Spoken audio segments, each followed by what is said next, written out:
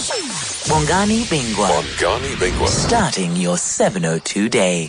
So there I was last night minding my own business, and then I kept being tagged on a video that was being posted on Twitter, and it's gone viral. If you've been off the planet and you haven't heard it or you haven't seen what it's about, take a listen to the audio. We've obviously removed the offensive word. Let me give you a weather forecast here. Blue skies, beautiful day, amazing sea, and not one sign. Heaven on earth. You cannot beat this. You cannot beat this. Heaven on earth, he says, not one K in sight. And by the K, he means not one black person in sight. Now, a number of people were saying, you've got to have him on the show. You've got to put him on. You've got to ask him what he thinks. You've got to get him to apologize, to acknowledge some wrong in what he said. And my first response was, did he leave anything out? Is there anything that's unclear about his position? And should he apologize, will you really believe him? I mean, look, I get that people are angry. I absolutely accept that. But remember what Toni Morrison warned us about. Racism is a distraction. That's its key function. It keeps you from doing your work. So now the clamor is for people to boycott Nike products because that company employs his wife or his girlfriend. No one's really certain because perhaps she shares his abhorrent views. Perhaps not. How on earth would they know is the question I want to ask. Now, we have on this station a Nedbank sponsored feature, the Business Accelerator. It's been running for years now. And now I've got to state the obvious, that we could not have given this man the platform knowing his views. I mean, notwithstanding that he was interviewed 4 years ago. One Twitter user specifically said I had interviewed him, as if that would somehow suggest that I condone his views. So here it is. I'm going to read the official joint statement from Nedbank and 702. Adam Katsevolis is not a Nedbank employee. He took part in a Business Accelerator program 4 years ago in 2014. This program, hosted on 702, is sponsored by Nedbank, and he was profiled on the website along with other entrepreneurs. The show has featured more than 360 entrepreneurs over a 6-year period. Nedbank and 702 strongly condemn all forms of racism. There ends the statement.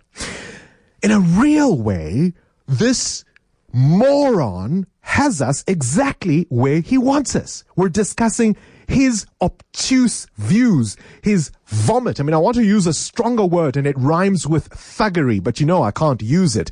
But it's the thuggery and you know what I mean. He wanted to be exposed. I mean, from the moment he took that video, he gave all of us who want a shared future, who want a shared sense of prosperity and peace, he gave us the middle finger. Obviously, when you take a video like this, there's always a risk that it could be leaked, it could be exposed. He took the video anyway. He does not care. He's unrepentant. So what are we doing? We are here discussing this man and his vomit. That's what it is. It's vomit. We're not discussing the fact that procurement in the public sector is a crisis. We're not talking about half of the 800 billion rand of public sector procurement money being spent inappropriately.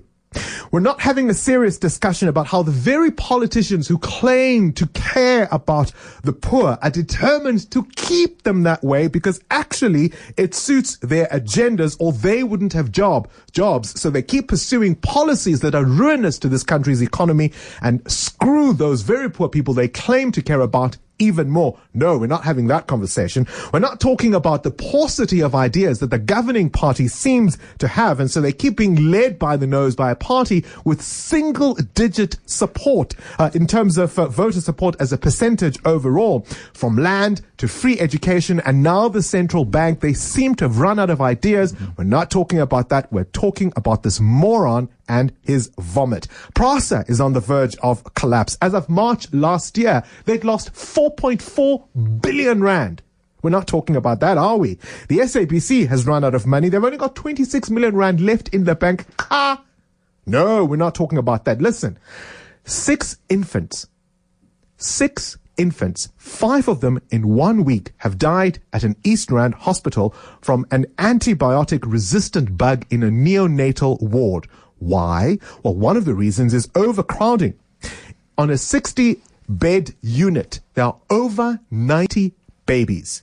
The CEO remains in her job, not suspended, not fired. The staff who tried to alert her to this problem simply went on leave after the problem had been discovered. Those babies are dead. We're not talking about that. But here we are, outraged that a moron, an unrepentant moron, spewed his vomit. He has us exactly where he wants us.